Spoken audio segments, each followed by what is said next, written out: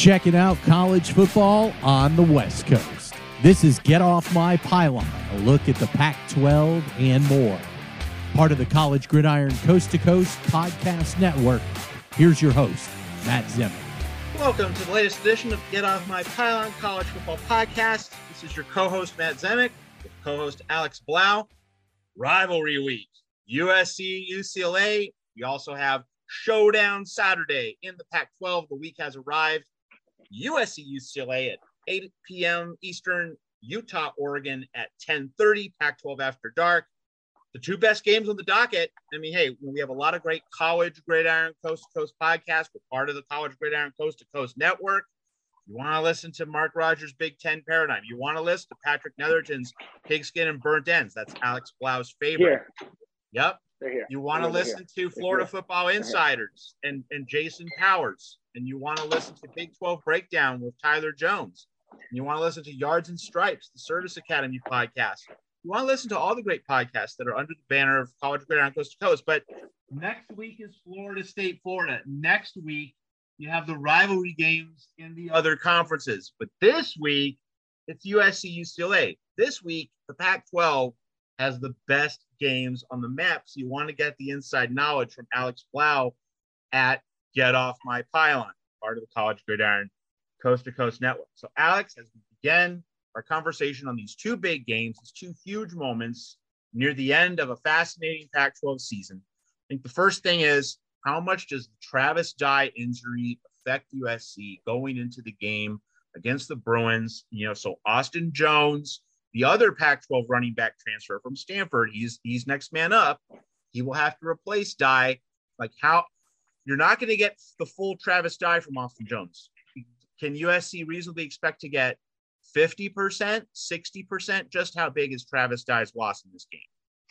It's massive. First off, Matt, this has been a heck of a Pac-12 season. I don't think, especially going into the season, anyone expected us to have 4 top 12 teams going into the last week.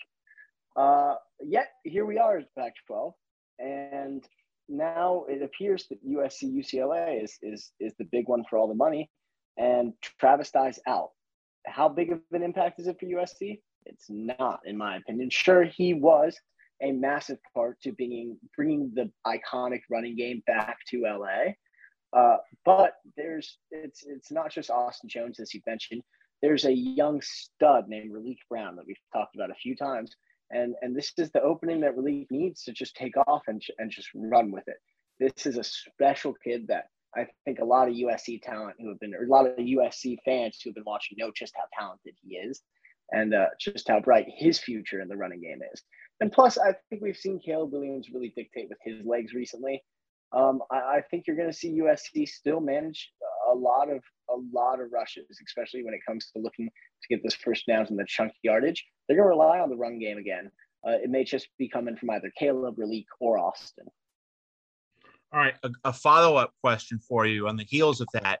How should Lincoln Riley utilize Raleek Brown? Because, you know, you could say that you give the rock to Austin Jones as a setback. You know, he's the guy who's going to get the handoffs, and you should use Raleek Brown as a pass catcher. You know, maybe get him matched on a UCLA linebacker on a wheel route, use him as a wide receiver, use his speed down the field to spread out the defense? Or do you use him as a setback and see what he can do in terms of his burst, you know, between the tackles? You trust that the offensive line is going to get the job done, and you say, hey, Austin Jones, you know, we're going to use you, but we're going to give some carries to Raleek Brown in this game. How would you say Lincoln Riley needs to use Raleek Brown? I think we're going to see Raleek do both, but when it comes to that downhill between the tackle running, we're going to see a lot of Austin Jones outside the tackle box, whether that's sweeps, whether that's extending the play to move those linemen east-west, get them moving vertically or horizontally. Sorry. I think Raleek Brown, it's going to be big screen passes, big sweeps, big outside runs, whereas Austin Jones is going to be that follow the lineman and hit the hole down. All right, we're continuing to talk about this conversation has quickly become a conversation about the USC offense against the UCLA defense. Let's follow up on one more thing. You know, USC fans, certainly older USC fans, like their religion has been student body right. John Robinson, John McKay, smash mouth, punch you in the face. let's just let those Bruins eat dirt and just, knocking them right between the eyes. But Lincoln Riley, he's cerebral and he's more modern and he loves to just, carve people up with the downfield pass, which, Caleb Williams has done a lot of, and he's very capable of doing it. And UCLA's secondary just got outworked by Arizona's passing game. Jaden DeLora throwing to the three different great wide receivers, Dorian Singer, Tetraroy McMillan, and Jacob Cowing. So, the USC old-time religion is run the ball, punch him in the nose. But Lincoln Riley, hey, this might be a game where USC needs to score 50 points to win, and you just need to find ways to score as many points as possible. Where do you come down on that fundamental debate? Well, there's a few things that's going into this. I think Lincoln A knows that this is a big rivalry. This is, Notre Dame is usually, I think if you talk to a lot of modern SC fans, given how UCLA's performed recently, Notre Dame is considered a big rival.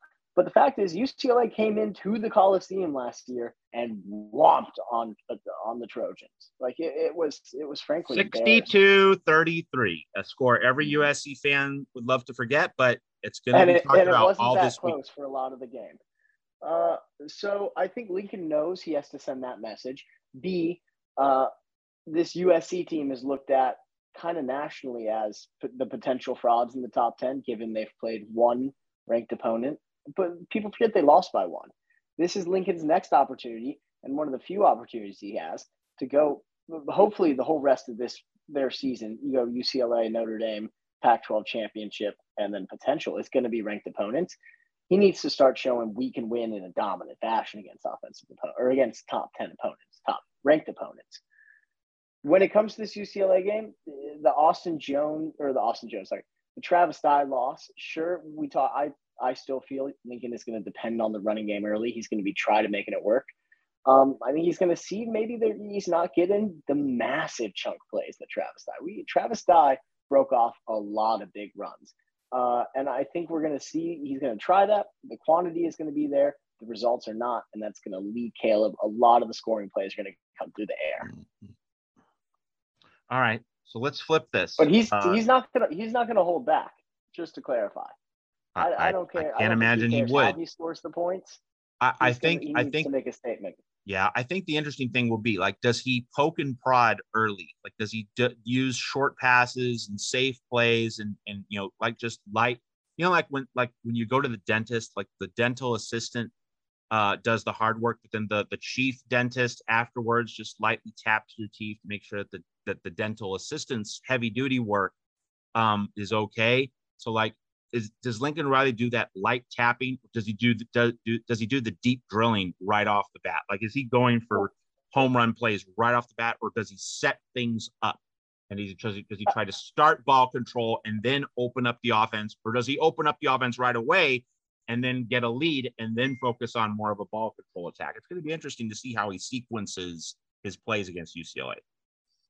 Historically, I think we correlate these Lincoln-led offensive with the great quarterbacks. You had the Baker, you had the Kyler. If you look at any of them, even Caleb, all these offenses really start with the run game. Can you open up with that play action, then get the deep ball? Can you make the linebackers bite up real early and open up that pass game? So I think we're going to see him try to get that started in the beginning, and then it's just going to have to be, can we rely on a healthy Jordan Addison and Mario Williams? Can Taj Washington have the breakout great season he's been having? Michael Jackson, yay! Can he keep doing what he's been doing? And we'll see if USC UCLA is a thriller. It would be special on a national level if it was. All right, so let's flip this to the other side. The matchup between UCLA's offense and USC's defense. And so UCLA, this was remarkable, Alex. UCLA did not score 30 against Arizona, and Arizona had given up 45 or more in 5 of its previous 6 games. Arizona gave up 49 points to Cal, and UCLA could not score 30.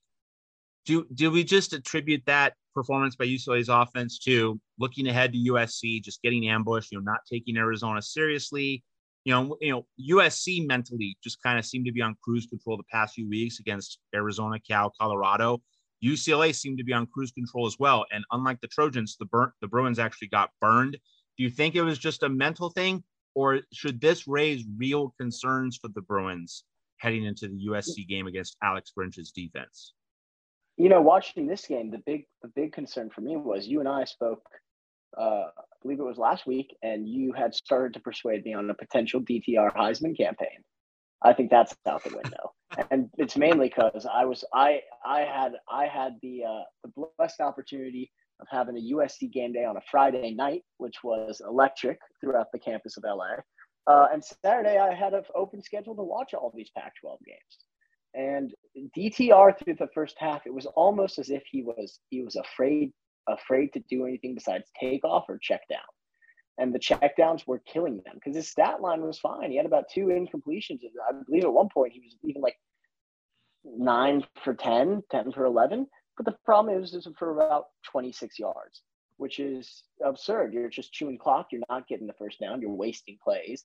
And it's a matter of if DTR looked that uncomfortable against Arizona, maybe Alex Grinch can turn it around. You know what I mean? Also, I don't know if you saw this, Matt Zemek. DTR after the loss, smiling, grinning, wide grins on the sideline. Did you see that? I did not. I mean, I saw him pretty angry on a number of occasions late in that game. I saw him pretty happy. It appeared as if he was just laughing off the loss. And in my head, I was like, this is a pretty shocking sight. Well, maybe audiences can look for it. Maybe he was just looking forward to USC. I know it's on a number of USC fan accounts. Yeah. It really does seem as though UCLA was caught looking ahead to USC. Let's be real, because like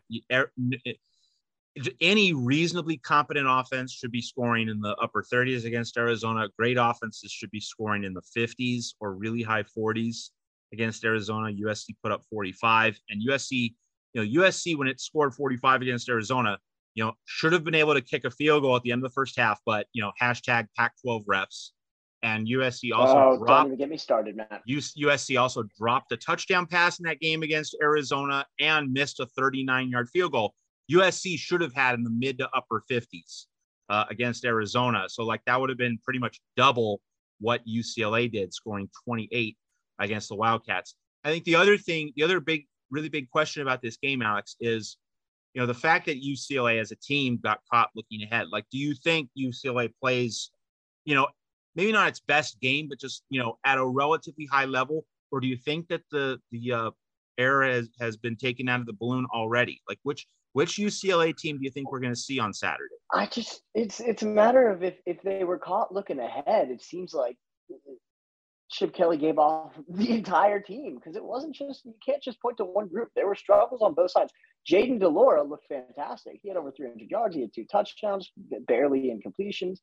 The DBs in UCLA were not playing well. The offense was not playing well. If Chip Kelly just frankly didn't prepare at all for Arizona and had spent the entire week watching USC film, maybe I get it. But I think the air's been that Chip Kelly, he loves to focus on each week as he's one of those let's go 1-0 this week he is coaches. So but the thing is, the case, human beings, this is human nature. Those UCLA players, that they had visions of sugar plums and USC dancing in their heads. It's just an honest reality. This is the biggest USC UCLA game since 2005, when UCLA had 1 loss and USC was unbeaten. The fact that this game is so large, there's only so much Chip Kelly could have said. That Chip Kelly was just said, hey, it's this week, it's this game, this is our Super Bowl against Arizona, and he could have said that until the cows come home. But hey, players don't listen. There's only so much a coach can do. I mean, you're right. The rivalry is definitely renewed. I don't know if it's ever been this big in the last decade, since I've been conscious watching the game. But it's great for the Pac-12. All 2 years of what's left of it. Well, and hey, this brings up a point. I've been doing plenty of media hits with other outlets, and one person said, hey, do you think USC is going to get jobbed by Pac-12 refs? And I made the point, hey, UCLA is going to the Big Ten too, so it's not as though the Pac-12 is going to punish USC for leaving the Big Ten. UCLA is in the same boat. So like that angle is Yeah. not in play for this game. Not this weekend. No. All right. Utah, Oregon next. But first, college football fans, hey, it's rivalry week. USC, UCLA this week. Next week, we have Michigan, Ohio State, Florida State, Florida. So many other rivalry games. So, hey, you might want a ticket for the big rivalry game in your area. I want you to take advantage of TicketSmarter and their mobile app. So buying college football tickets online, especially for these rivalry games, you know that they're hot tickets in Los Angeles, for USC, UCLA, and everywhere else. There's going to be a rivalry game the next 2 weekends. You know, buying college football tickets online requires trust. TicketSmarter is partnered with more than 100 universities and 24 conferences as their official ticket resale marketplace. They've partnered with ESPN Events as an official ticket resale partner. So with the best selection of NCAA football tickets, hey, TicketSmarter makes sure fans from all over the country, wherever you have your big rivalry game, experience the power and excitement of college football live. So purchase your rivalry game tickets or any other tickets. They also have conference championship games coming up. Purchase them quickly, securely, and at the best prices on the secondary market with the TicketSmarter mobile app or at ticketsmarter.com. And we have an additional offer for those listening to all our podcasts on the College Gridiron Coast to Coast Network. Take 5% off your purchase of $100 or more with our promo code Gridiron22. That's Gridiron22 for 5% off your order of $100 or more. And it's not just a one-time thing. It's for as many times you want this season. So check out the selections and pricing now with TicketSmarter and the mobile app. And remember our code at College Gridiron Coast to Coast. That code is Gridiron22. Think smarter at TicketSmarter. Okay, Alex. So, this is part of the Pac-12's television deal being extremely dumb. Thank you, Larry Scott. But, there wasn't a contractual lock-in to make sure that one of these big games could be in the new 12:30 Pacific, 3:30 Eastern time slot. And, really, you're young, Alex. I'm not. I'm old. And I'm old enough to know that, when I grew up as a kid in the early 1980s, you had Michigan, Ohio State at noon Eastern, 9 a.m. Pacific, and then you'd have USC, UCLA at 3:30 Eastern, 12:30 Pacific. USC, UCLA always played in sunshine. The game was always so important. John Robinson versus Terry Donahue. Just a rite of passage, for many decades that USC, UCLA, with the gorgeous double home uniforms, meant to play in that gorgeous Southern California sunshine, the great photography, the beautiful images. So, these games are meant for the daytime, but here we are, USC, UCLA in prime time, which, better than late night, but Utah and Oregon, the second biggest game of the whole weekend gets saddled with Pac-12 After Dark. No one in the East is going to see it, or at least, only the real junkies. Only the real junkies are going to stay up for that one, and it's just a shame. But they're going to play the game, and it's a pretty big one. Like USC, UCLA, teams are going to play their way in or out Pac-12 championship game. So your overview of Utes Ducks, what are like the main things that you're looking at? And while you think about your answer, I would just point out for our listeners here on Get Off My Pylon that much like UCLA got ambushed at home by Arizona, Oregon got ambushed at home by Washington. So that's a natural talking point. Anyway, like given all the full backdrop, what's your initial overview of Utes Ducks before we peel away the layers of the onion and go a little deeper into this matchup? Well, frankly, I thought the Oregon loss was not as bad of a look on Oregon as UCLA's loss was on UCLA. Now, am I being biased here, Matt Simic? I'm not sure. No, I mean, Arizona and Washington are two very different teams. And frankly, also, Bo Nix had to come out at the end for a little bit. He got back in there, but he got back in there when it mattered. And still, I thought big drops cost Oregon the game late. I thought it was a very winnable game for Oregon late.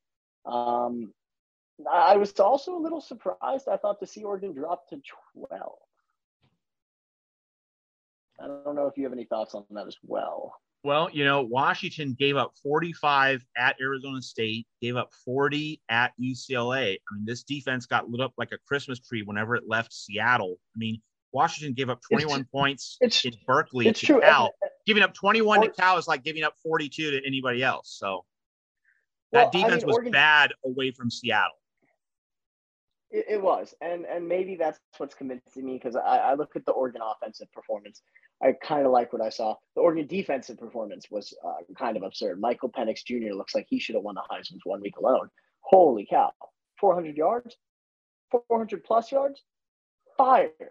The defense of Oregon is clearly facing issues that Cam Rising, I'm sure, is licking his chops at watching the film from the UW game.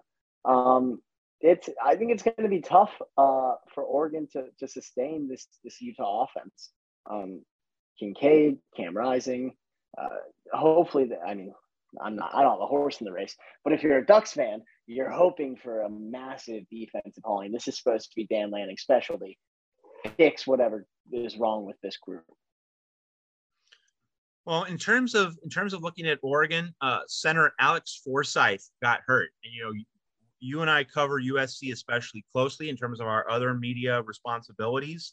And we know that USC's offensive line has been banged up this year. It hasn't really been a smooth ride for the offensive line in terms of health. I mean, now the offensive line has performed, in my mind, really well, to continue to produce at the level that it has, but it has not been 100% healthy pretty much since week 3. Like Cortland Ford got injured. So Oregon's offensive line has been healthy for the balance of the year, but in the Washington game, Forsyth and one other starting offensive lineman got hurt.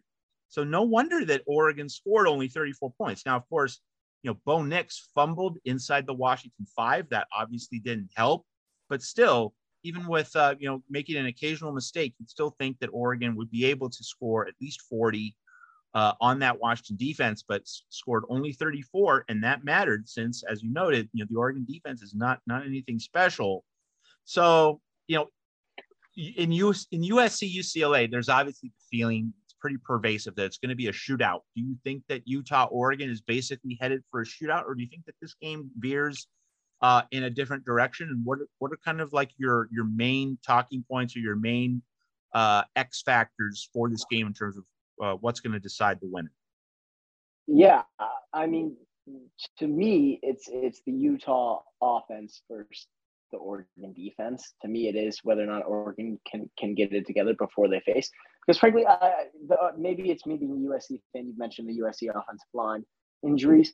Bo Nix, again, even at the end of that game with injuries, I thought the offense was moving. A few drops cost them the field distance, the yardage. But we know the Oregon offense. I frankly feel like the Oregon offense is going to be okay.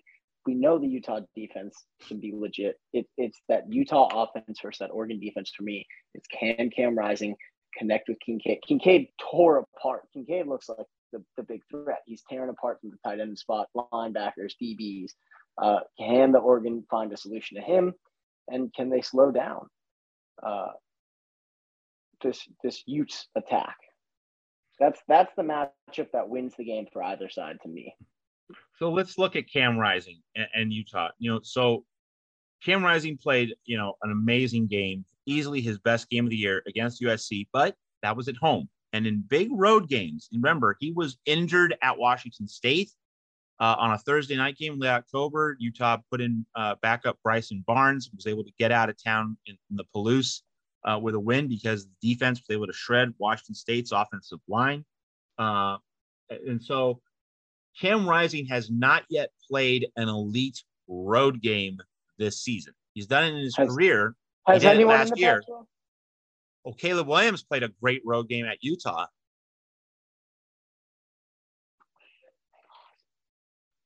So Caleb Williams was dynamic in that 43-42 USC loss at Utah. That's the key word, Matt Zemek.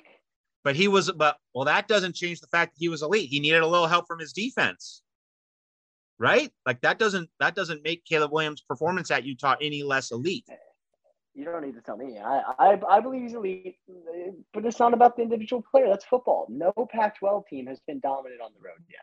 Well, okay, team, no, but in terms of quarterbacks, so Caleb Rising has not played an elite road game. Caleb Williams has.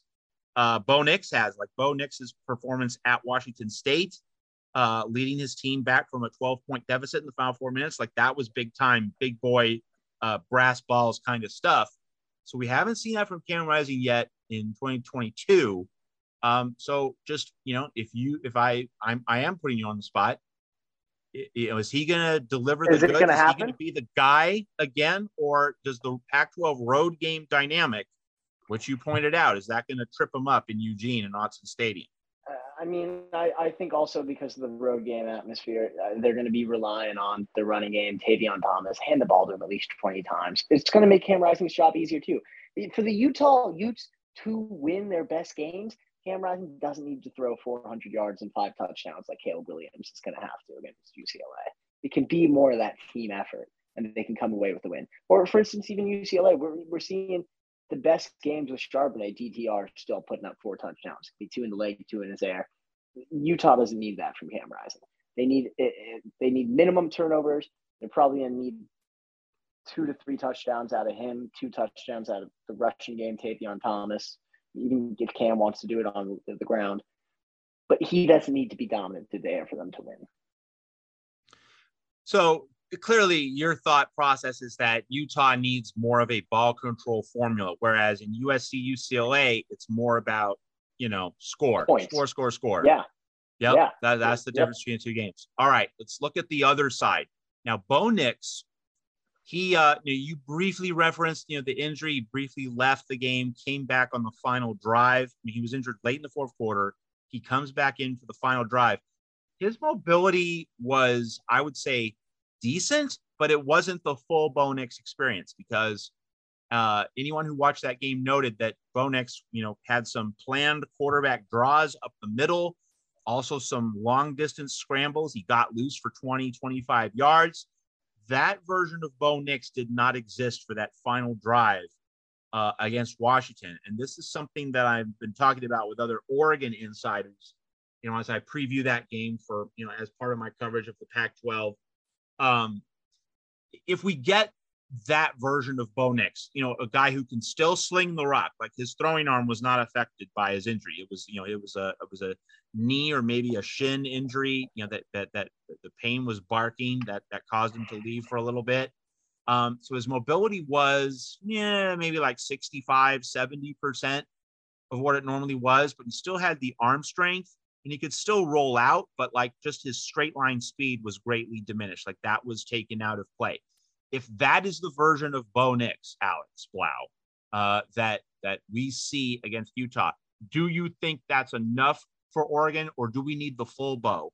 The 100% fuel in the tank Bo, that played in the first 3 quarters of the Washington game before the injury. Mm-hmm. Does Oregon need the full Bo, or is 70% of Bo, especially his speed, is that going to be enough for Oregon?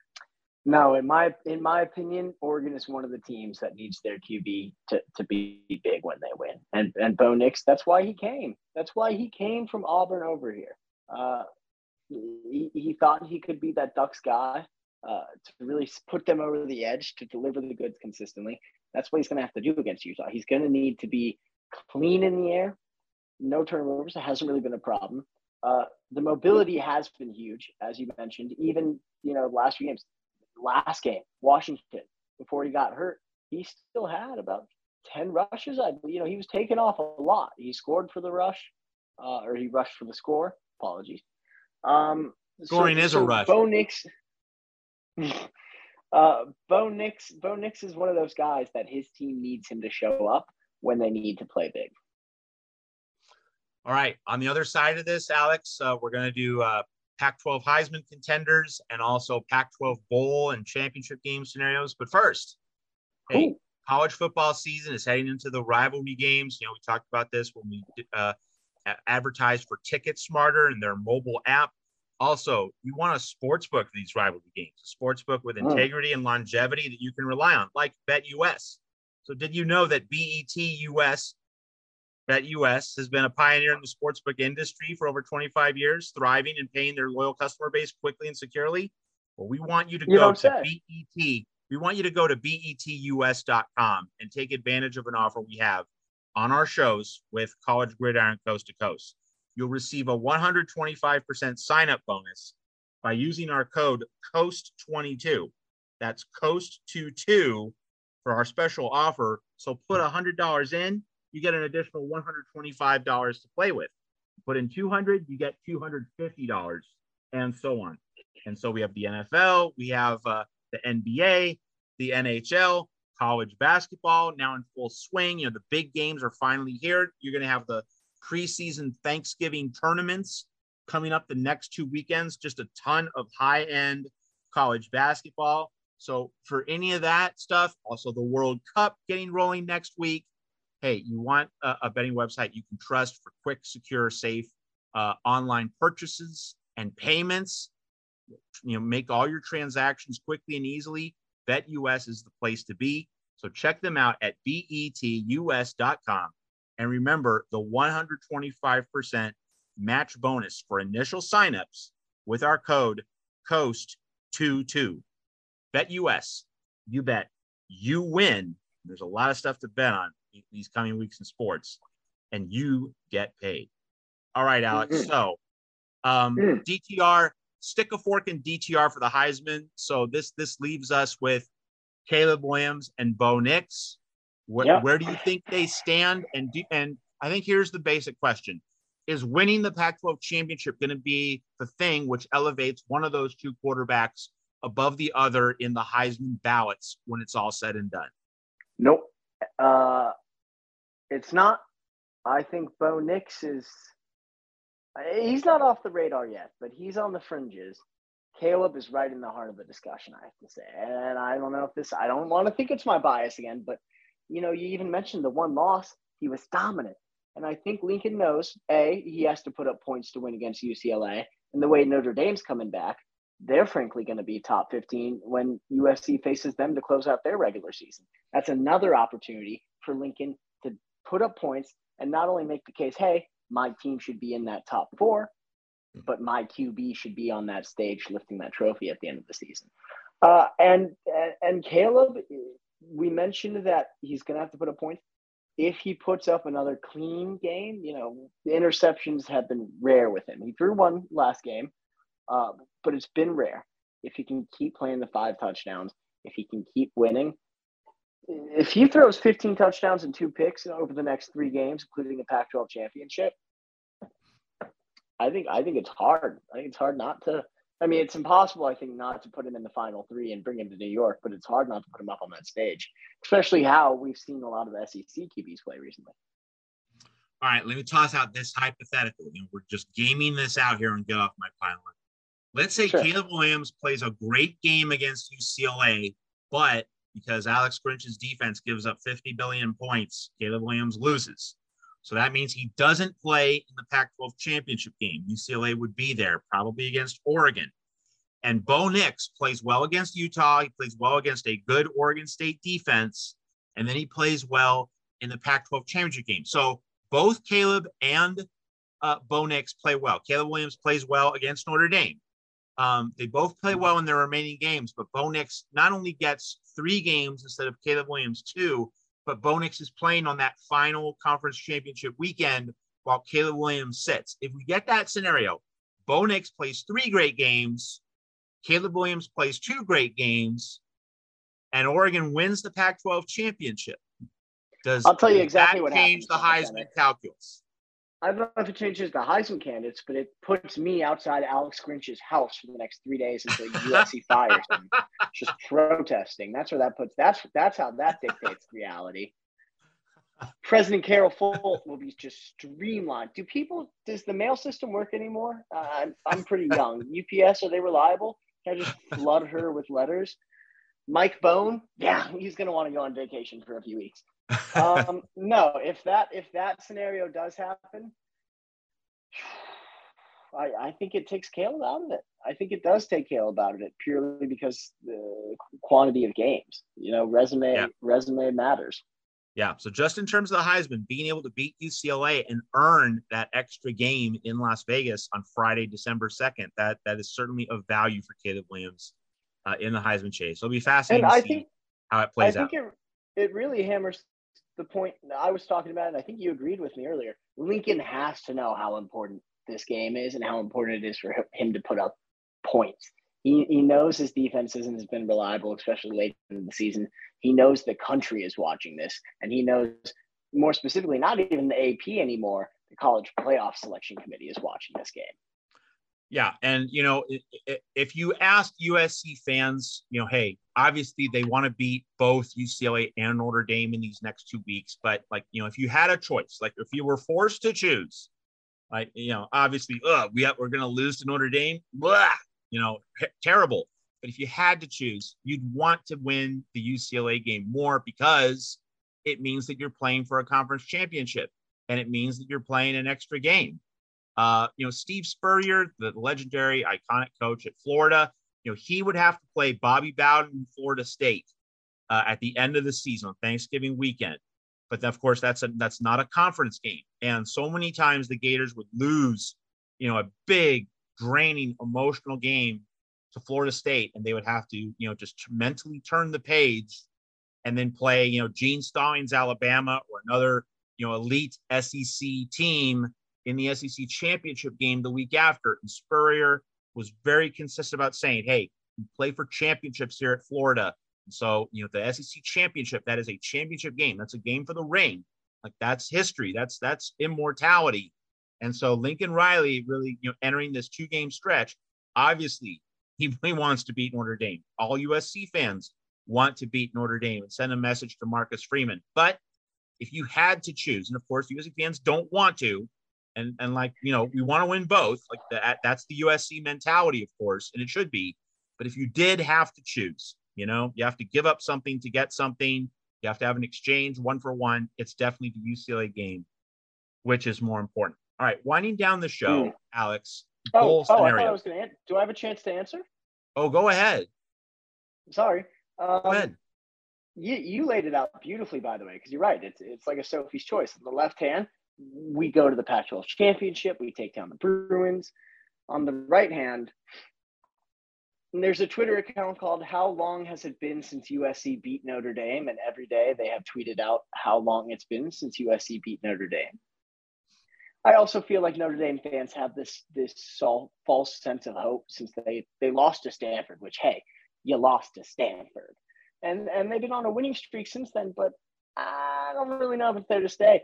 I would love to see us beat Notre Dame. I would also love to see us go to the Pac-12 championship. I can't answer, actually. After all that, I'm going to refuse to answer that. Yeah, I mean, I wouldn't say it's an easy choice, but if you value championships, like USC Notre Dame is a rivalry game, but the Pac-12 is a championship. So it's going to be fascinating to see how USC plays these next 2 weeks because, these are the proving grounds. Like, the USC season is going to be remembered by how the Trojans do the next 2 weeks. All right, Pac-12 bowl talk. So UCLA and Oregon took themselves out of the playoff hunt. We should be playing the Masters piano theme right now, Alex Blau. Dun, dun, dun, dun, dun, dun, dun. It's a tradition unlike any other. Hello, friends. The Pac-12 torching its playoff chances every November. It is just a rite of autumn. So USC is the one playoff team left. And so this is like, let's make a deal. Monty Hall is hosting the show right now on Get Off My Pylon. Behind door number 1, you have the playoff. Behind door number 2, you have the Rose Bowl as Pac-12 champion against Michigan. Door number 3, you have the Cotton Bowl against possibly like a 2-loss Tulane or a 2-loss UCF. We know that the Alamo Bowl and Holiday Bowl would be absolute disasters. Like, we don't need to debate that. But let's say USC gets door number 2, the Rose Bowl instead of the playoff. Or let's say USC gets the Cotton Bowl, but not the Rose Bowl. It gets into the New Year's Six, because it doesn't win the Pac-12, but it doesn't win the Pac-12 championship to go to the Rose or the playoff. If it is the Cotton Bowl against the Group of 5 champion, I have my own opinion on that, but I want to get your opinion. Like, right now, if someone told you, Alex, that's going to be USC's postseason destination, do you take that deal with Monty Hall, or do you say, nope, I want to see if we can, make the playoff, go to the Rose Bowl, but knowing that in terms of that deal, if you give up the Cotton Bowl, you might go to the Alamo or Holiday, but you want the chance to go to the Rose or the playoff, most likely the Peach Bowl against Georgia. But let's play. Let's make a deal here.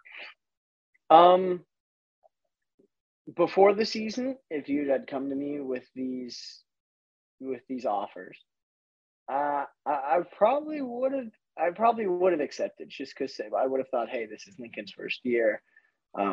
All summer, Colin Cowherd's been saying, you can only fix one side of the ball, which it appears to be true. But damn, that side is fixed. Now, if you're coming to me with those offers, and which offer am I settling with? Door 2 right now? That's Door 2 is the Rose Bowl. So but door 3 is the Cotton. So you're offering me door 3 is the Cotton. Door 3 is the Cotton. So do you take door number 3, or do you hold out for the possibility that you could get the playoff of the Rose, knowing that means that the Alamo and Holiday could be, the worst case scenarios? Or if you could sign on the dotted line for a guaranteed Cotton Bowl right now, do you take that deal? I don't like that deal, Matt Zemek. I think I'm going to door number 1 and pounding and just making them an offer they can't refuse. You know what I mean? I think USC, the fan base right now, and particularly knowing it's the rivals that are coming up. I don't think there's a single USC fan who plans to lose these games. I think the USC community is all in on the Rose Bowl or the playoff 4. It's really interesting as we look at the larger Pac-12 bowl landscape. These UCLA and Oregon losses are so damaging because, let's say, just for the sake of argument, or just for the sake of constructing our hypothetical, that it's UCLA and Oregon in the Pac-12 championship game, or for that matter, any combination at this point in the Pac-12 championship game, the loser is going to pick up an extra loss. And so USC is the only one-loss team in the Pac-12. That means that if USC loses, every Pac-12 team as going into the bowl season is going to have at least 2 losses. In that landscape, it's hard to see the Pac-12 getting more than one team into the New Year's Six. The playoffs. USC right now is the only playoff hope for the Pac-12. No doubt. The only playoff hope, but talking about the New Year's Six, like UCLA and Oregon left themselves with no margin for error in the New Year's Six because they both have 2 losses on the season. If they pick up a third loss, there's no way they're getting into the New Year's Six. And I don't think Washington has enough juice. Washington is 8-2. No, I don't see a lane for the Huskies into the New Year's Six. I mean, they might be able to backdoor into the top 12, which is where you're being generous, man. You have a slight at-large chance, but Washington's not going to jump in the rankings based on Colorado and Washington State, the last 2 games on the schedule. So it really does seem as though if the Pac-12 champion obviously will either go to the playoff or the Rose, but if in terms of a second New Year's Six team, USC really is the only team with a chance, because Utah also has 2 losses. So if the Utes lose again, they're out of the New Year's Six. USC is not only the only playoff hopeful, but it's also the only team that can get to the New Year's Six with 1 more loss. USC finishing 10-2 with a win over Notre Dame, that might be enough. It's going to be a close call, but it might be enough to get into the New Year's Six in that Cotton Bowl. Pac-12 not only played its way out of the playoff, and certainly with UCLA and Oregon, USC being the one hope alive, but the Pac-12 also cost itself representation in the New Year's Six, which, if you look at the past decade, that's been a real problem for the conference. Not just the playoff misses, but having only 1 team in the New Year's Six every year. The SEC is going to get at least 3, and very probably 4. Certainly the SEC is going to get Georgia, Tennessee, and Alabama into the New Year's Six. You might have a 10-2 Ole Miss. And of course, if LSU beats Georgia, LSU would be automatically qualified for the Sugar Bowl if it doesn't even get into the playoff, which would be a possibility. We don't know. But, if LSU beats Georgia in the SEC title game, the SEC is getting 4 New Year's Six at-large teams. So that would be bad news for the Pac-12 runner-up. There really would be no path for the Pac-12 runner-up to get into the New Year's Six and the Cotton Bowl. So it's, again, play the Masters piano theme song. The Pac-12, we had been avoiding this for 2.5 months, Alex, but we finally got that mid-November Pac-12 cannibalization, torching its best interests, losing a lot of money and exposure. It's a sad refrain. You know what? I'll say it as a Trojan fan. Thank the Ducks for Marcus Mariota, keeping that Pac-12 reputation alive. That's right. I mean, that is the only national championship game appearance in the college football playoff era, because we then had Washington making it in 2016 to the playoff, but losing in the semifinals. So, yeah, the Pac-12 has one national title game appearance in the playoff era. Thank you, Marcus Mariota. Did not go well. Indeed. All right, Alex, just final predictions on Showdown Saturday, USC, UCLA, and Utah, Oregon. Final prediction, I think USC. I'll give you margin, not exact points. I'm going to see USC 10 to 14 point victory, and I'll give the Utah Utes. I'm going to give them a 3-point victory, 3 or 4. They're either up by a touchdown and Oregon gets a field goal, or they go up by a field goal. All right. Now that would give us a USC-Utah Pac-12 championship game. What's the championship game matchup? Just as a football connoisseur. I mean, I know that you're a USC student, but just in terms of a lover of football, and what's the sexiest matchup? The matchup that you just absolutely cannot wait to see. Which cross-pollination, of these possible matchups would you think would make for the best television? Best television, best viewing experience. Best viewing experience, I feel like, would probably be Oregon versus USC because of the headlines. I think it's easier to point to the two guys who are leading it. I think, you have the Heisman conversation that we've been talking about, but also it's because, USC and Oregon have proved to go through their quarterbacks, unlike Utah.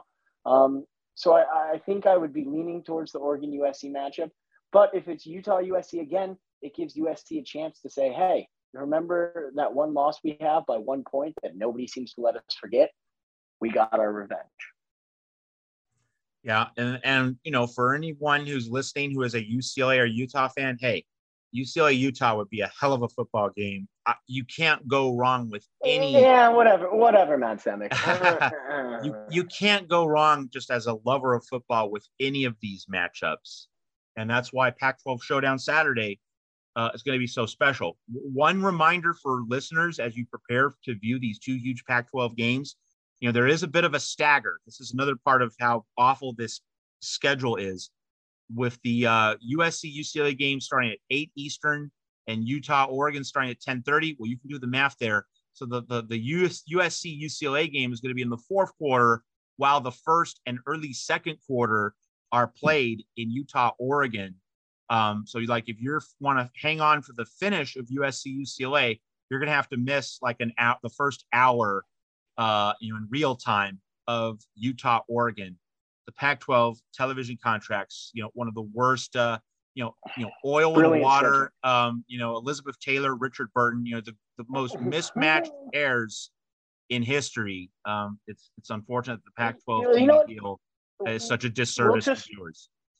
We'll just hope for an early USC blowout win, and then everyone can just change the channel. You know what I mean? Well, that is one possibility, but with that USC defense, I certainly would expect it. Okay. I don't either.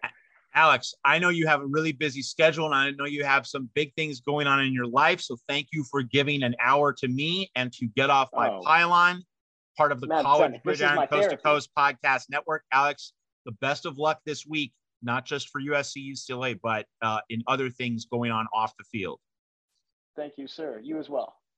All right. We'll see you next week to review Showdown Saturday right here on Get Off My Pylon.